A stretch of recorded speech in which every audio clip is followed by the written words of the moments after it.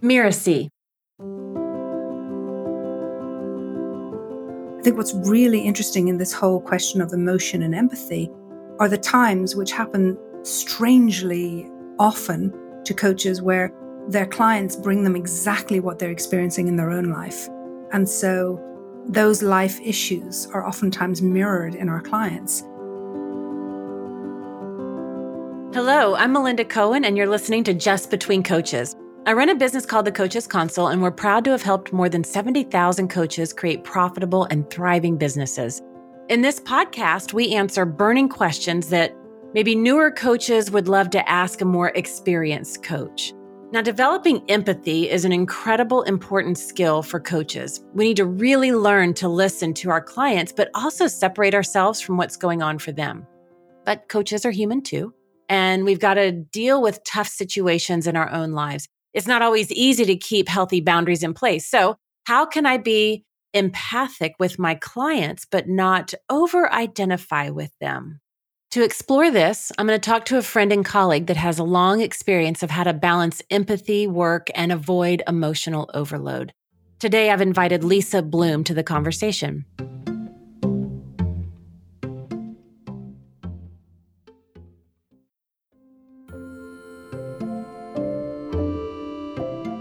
Lisa is the CEO and founder of Story Coach, author of the books The Story Advantage and Cinderella and the Coach. She's a speaker and the director of ACEs at Miracy. She loves to empower people and businesses worldwide with her story coaching programs, as well as with consulting and workshops that she does. Welcome, Lisa. Thank you. It's great to be here. I'm so excited to talk about this topic and to have you on the show. And empathy work and the need of boundaries that comes with that it's such an important topic for coaches. But before diving in, would you mind sharing just a little bit of background with our listeners? Sure, I'd love to. So I came to coaching from organizations. I worked in learning and development. And when I decided I wanted to do something else, actually coaching kind of came to me. So a lot of people said, you should be a coach and you've been coaching me and so on. And to be honest, I was a little resistant. I wasn't sure if it was a real thing, if it was really powerful. And I went back and went to school, studied, and really fell in love with coaching, and particularly with the connection as a performing professional storyteller, realizing that there was just something very connected between the story we tell, the story we believe, and the ability to shift that story through coaching and really change the reality for our clients. And, going back to the topic today, I saw that this work was really very powerful, kind of emotional work from day one. Now, there's a lot of niches in coaching, right? And so there's also life coaching, but you've got an interesting take on life coaching. Can you share that with everybody? I find this fascinating. So I'm not really a big believer in life coaching. I don't think that it should be kind of pulled away from other coaching. I think all coaching is life coaching, whether we're coaching executives or we're coaching health and wellness or we're coaching relationships. It's all part of our life. So I just don't think we can separate out life from everything we do during our life and in our life. And to me, it's more about how we are integrating the stories that we experience and the stories that we make up and the stories that we tell, and how we integrate our life into everything that we do. Right. Here at Coaches Console, we work with a lot of people in their business, but I don't think you can separate business from life. Like life is happening. I like how you said that just a moment ago. Life is always happening. It's true for us as the coach in our business. Things are always coming at us, no matter what the topic of life it is. And the same is always true with our clients, whether you're coaching people in relationships or career or health and wellness or whatever it is, like whatever the topic is, it's all woven through there. And as coaches, I think that brings us to our topic. Empathy it's such a powerful skill to be mindful of as coaches. So let's really get into that, because a lot of times when I have this conversation with people, I think there's some confusion between empathy and compassion. So can we dial into that distinction, and what's your definition of both of those? I'd actually like to take it in a different direction, if that's okay. And sure. I think there's lots of definitions. And I always go to Brené Brown when she talks about the difference between empathy and compassion. And so on. But what interests me more, I think that even calling our topic around empathy, like calling it empathy, I think that narrows down the emotional load that coaches can experience. And I think that, yes, part of the emotional load is being empathetic. Sometimes at times where we don't feel we can or we want to be.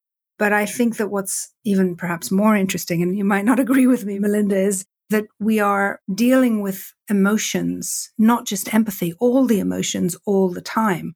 And so when you talked about the differentiation between life coaching and other types of coaching, I think what's really interesting in this whole question of emotion and empathy are the times which happen just strangely often to coaches where their clients bring them exactly what they're experiencing in their own life. And so those life issues are oftentimes mirrored in our clients. And how do we find the emotional, I guess, the emotional depth to be able to deal with the things that often for us are the most triggering and the most difficult?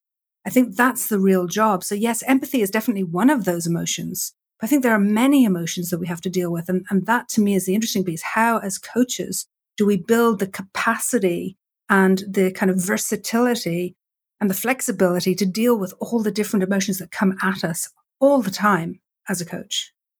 And I think with all those emotions, and I certainly agree. I mean, I think being a coach is one of the greatest self-help explorations. Having our own business is one of the greatest self-help explorations of our life, because whatever we're going through, you can bet your clients are going to bring that exact thing.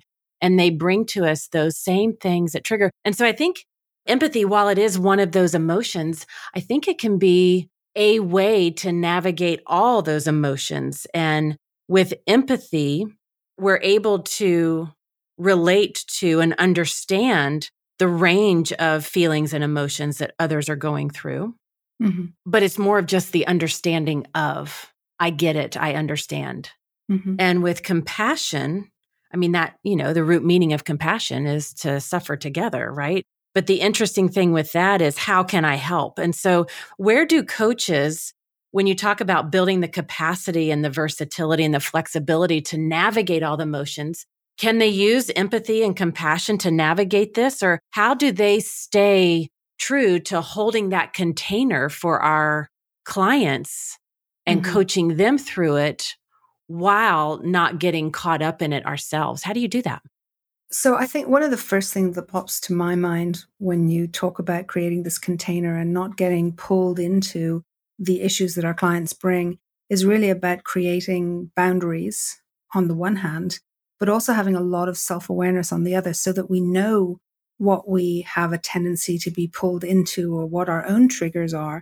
And we are able to differentiate between what's going on in the life of the client or the prospect versus anything that we might feel is a little sensitive or difficult for us. So I think it starts with self-awareness. I think it continues with boundaries. And I also think it's really important to have, whether it's a team of people or whether it's a mentor or somebody that, or your own coach, that you can reflect on where things are challenging for you and talk it through and be able to try and figure out what the best strategies are to be able to create that safe container.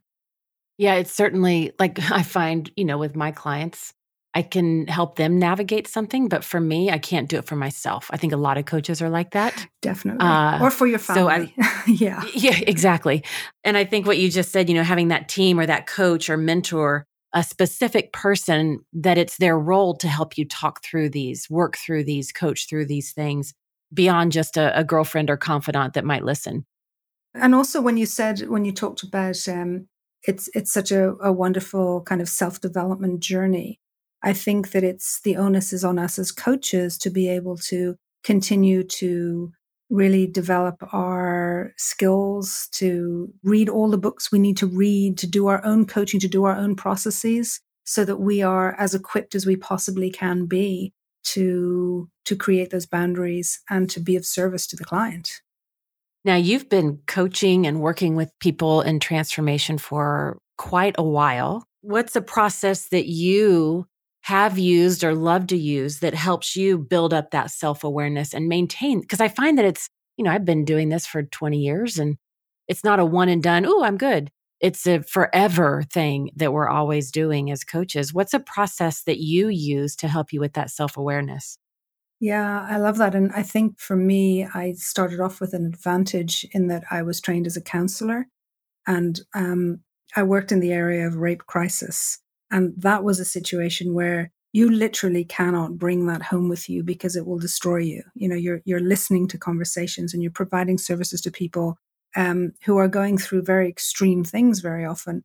And so, as a very young woman learning how to be able to provide that kind of counseling support, we were hand in hand with a very senior person, with a psychologist who would help us debrief many of the conversations we were having on the helpline. At the time, of course, I never thought it would have anything to do with anything I would do professionally. It was just something I did voluntarily on the side. But it was only years later when I became a story coach and I began to listen to people's stories that I realized these life issues, whether it's trauma or whether it's just difficulty and pain and challenge that come into people's lives and they bring it to their coach. I realized that I was going to have to create that space like I did with counseling. For me, the self-awareness is to just notice initially my physical response to what I'm listening to. And we have, without noticing very often, very powerful physical responses to the information that's coming in or the tone and so on. So sometimes I'll notice that I feel a tightening in my throat, or sometimes I'll feel kind of a stress response in my stomach, or sometimes I'll feel like I'm getting a cramp in my neck. Or it could be that suddenly I realize I'm really hot and I need to turn on some air conditioning. And it's not random. It's always in response to what's going on around me. So for me, the very first thing is to notice my physical response and then to begin to really, oftentimes I'll write it down or sometimes just take some time to reflect and think, okay, what's going on here? Why am I having this physical response? And what does it remind me of? Because oftentimes we'll respond in such a way because we have our own experience that's similar, but we have to be able to notice, oh, okay, this is what I'm responding to. I'm probably responding to my own experience, not to the experience of the client. And so I have to be able to recognize and see, really understand what's going on here before I can come clean to the client in service of them and without trying to process my own stuff. Yeah, I actually just had an example of this with one of our students. Mm-hmm. They noticed this pattern with their prospects in enrollment conversation. And just like we said earlier, whatever you need to work on is what your prospects and clients will reflect to you. And they would often bring up that money objection, some variation of I can't afford it. And a lot of times the people that were sitting across from her were in debt. And so she began to empathize with them, be compassionate for them. And before she realized it, she was saying, oh my gosh, no. Like, you can't hire me because you're in debt. Like, she was actually getting into their story with them. And she said, I don't know how to break this pattern. And it wasn't until she had the awareness of what was going on. And for her, the step that she took, the process that was helpful for her was to see the end result. If they could fast forward and the work that they would do together, how that would actually help empower this person to create change and to remember the outcomes over the story, not forget the story or don't pay attention to the story, but to hold the reminder as the coach, I know where we can go. I know what's possible because I've done this so many times with clients and with myself. And for her, that outcome helped to create the container that then helped her have that self-awareness that, wait, this is my stuff. I need to work on this first, which she did. And then she could hold the container and create those boundaries. So I like what you said, recognize and how am I responding? Is this my situation that I'm responding to that's so similar, or is it the client's? Yeah. And I think another thing that you've reminded me of as you describe that brilliant example is that when we listen to a person's story, we make an assumption that it's true, that kind of it's objectively true. And we get caught up into the story. And oftentimes, if it's close enough to our own experience or to an experience that we've witnessed very closely before, then we get pulled into the story, almost like when you watch a great movie or you read a good book, you really feel aligned with the protagonist and you really feel kind of brought into the story. You can almost, even the neuroscience proves it. We have this physiological response to somebody else's story. But even on a cognitive level, we make this assumption that the story is always true. And for me, it's really helpful to remember, okay, this is her story. Firstly, it's not mine. The awareness piece, I understand, okay, this is her story I'm listening to. This is not my story that I'm looking for or identifying with. And secondly, this is a perspective that she has built up as a result of many things, usually as a way to protect her. So the story is probably not true, is often not true, but it served a very important purpose for this person up until this moment. The question is, does it continue to serve the right purpose? Does it continue to serve the individual, or is it actually sabotaging them in some way? And so that's the point where you have to really identify the story and then explore it. Is it true? Is this something that actually is simply the perspective? And again, I say simply, and I don't mean to in any way disrespect the story, because the story is there for a very good reason. The question is, does it still serve her or him? And that's one of the favorite tools that I have learned personally that's really resonated me to help me with this exact spot is the work of Byron Katie and the turnaround process. Mm-hmm. Is that true? How do you know this to be true? And just the 3 or 4 questions that she asks to really create the space for that exploration to be possible. And for some of our clients, we discover they're not going to let go of that story or that perspective. Okay, well, that clarity is telling right there. For some of them, they're like, wow, that's old, outdated. It doesn't serve me anymore, and I'm ready for change. And then as a coach, we can coach them in that spot to serve them towards whatever they're wanting the outcomes to be in that moment. Yeah, I love that. And I mean, that's really the core piece of the work I do around helping people identify the story that they're telling and understand, if it serves them, great, fantastic. If it's allowing them to lead an empowered life and they're feeling good about, empowered relationships and successes that they're experiencing. But the minute the story is holding them back and sabotaging them, then the work needs to be done. I'm also a huge fan of the work of Byron Katie. It's very, very helpful in this process. And at the same time, I think as a coach, what's really important is that we're identifying our own stories all the way along, because that's the piece that I see in coaches around me, where they get pulled into other people's stories and they begin to, the kind of lines between my story, their story, a communal story get very blurred.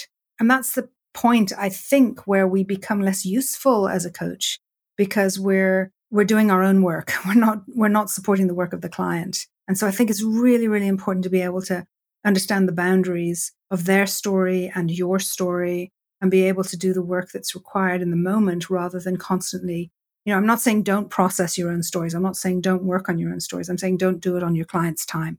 Exactly. One of the things that I tell my team, we're giving the ride and we're taking the ride. There's no way to not do that simultaneously, right? And I mean, we're giving the ride, we're creating the experience, the container, the exercises, the whatever we're putting together so that our participants can have a certain experience. And at the same time, we're having our own experience. And it's so important.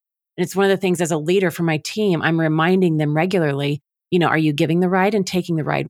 Yeah, for sure. And I also think it's important to note that part of the ride is it can be an emotional overload. It can be just over empathizing with somebody can bring a lot of pain. And I think as coaches, oftentimes we are witness to a lot of pain. We're witness to the life events of our clients, for whom many, we're the only people they can talk to.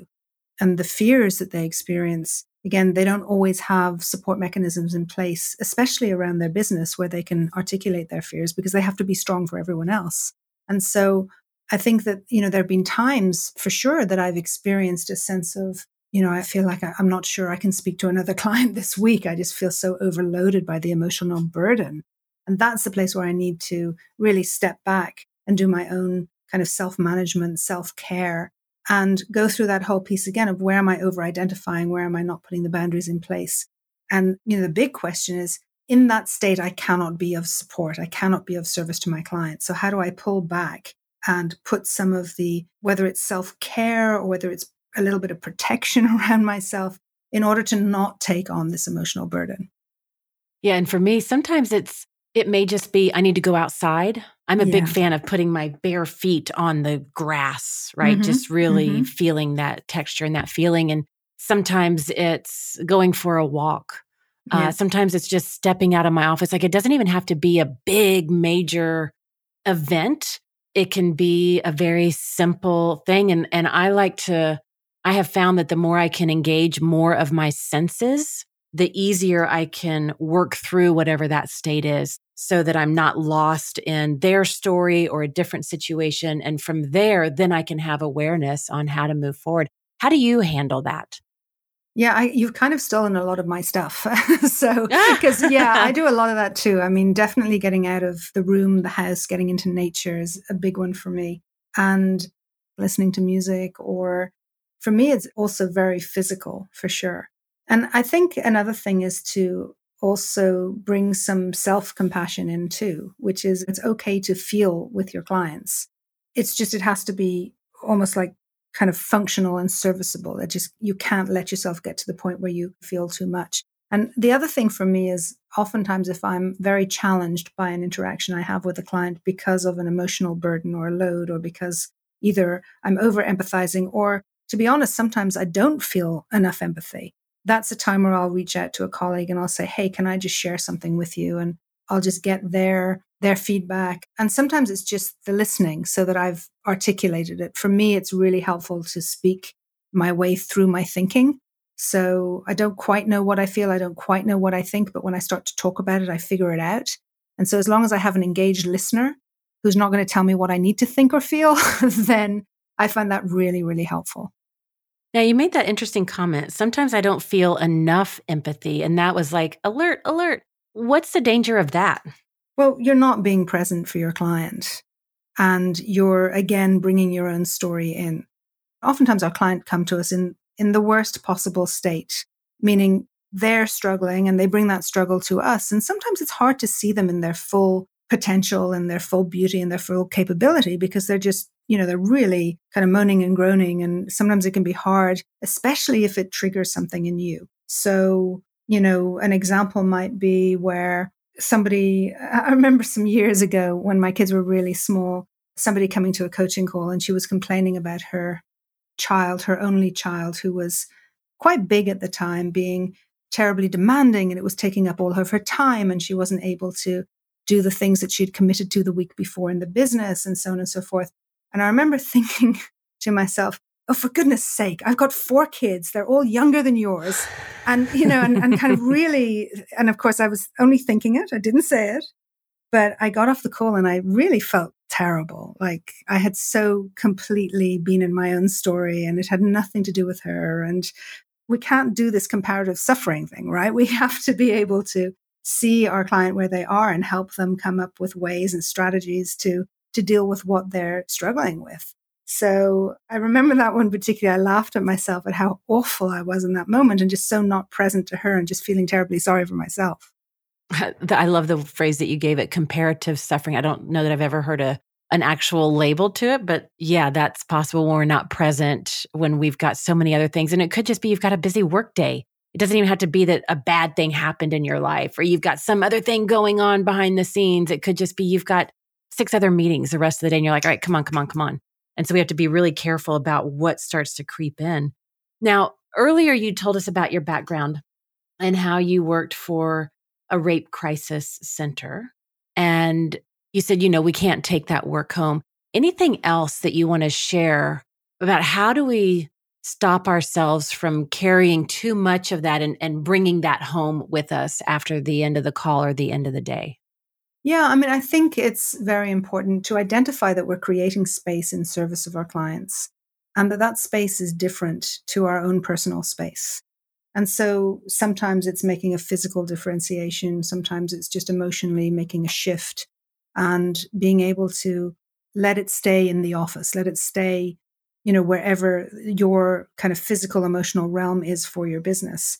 Although I think there's enormous integration between our lives and business, we're not the same people as a coach as we are as a partner or as a parent or as a child.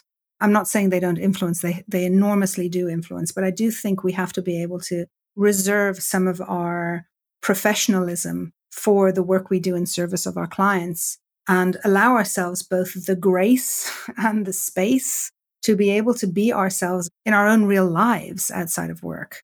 And so sometimes that means saying, okay, I'm not going to take this, like being very intentional. I'm not going to take this with me. This is not my issue. This is theirs. And if we have to do some kind of a remind ourselves of that, I think it's terribly, terribly important. Yeah, I love that word ritual. I know as soon as you said it, two things popped into my mind that I've done over the years. One is the serenity prayer. I think everybody listening in either knows it or has heard of it. But even just that statement, so that I can be mindful of the things I can change, the things I can't, knowing the difference, and using that in conjunction with my clients to help me stay in the space of coach.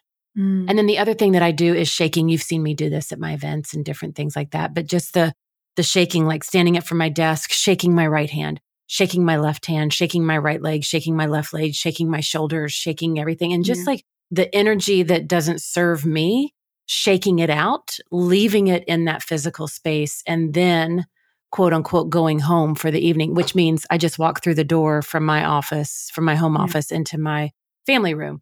But I have a physical space where it's like, okay, that's my work. I've left it there. So I really appreciate that you said, let it stay in that physical space, whatever represents your office. And then the other thing that's kind of, I never really had thought about this until now, but I know this is important for me, which is I have a sliding door into my office. It's actually a glass door, but it makes a kind of a swishing sound when it opens and closes. And I think there's something about that sound of the door swishing open at the end of my session or at the end of my period of work that is a little bit of a release of, okay, now I'm back into my life and I'm going to my kids or I'm going to my partner or whatever it is, and the work gets left behind. I love that. Now, we have talked about a lot of stuff on this topic, and I'm sure that you and I could keep talking a lot about this. And I just want to summarize some of the things that we've covered today. And I really appreciate what you said early on about how, while the topic of the call is empathy, calling it empathy really narrows down the emotional load that coaches experience because we are dealing with all kinds of emotions all the time. And the reminder about how our life is mirrored with what our clients bring to us.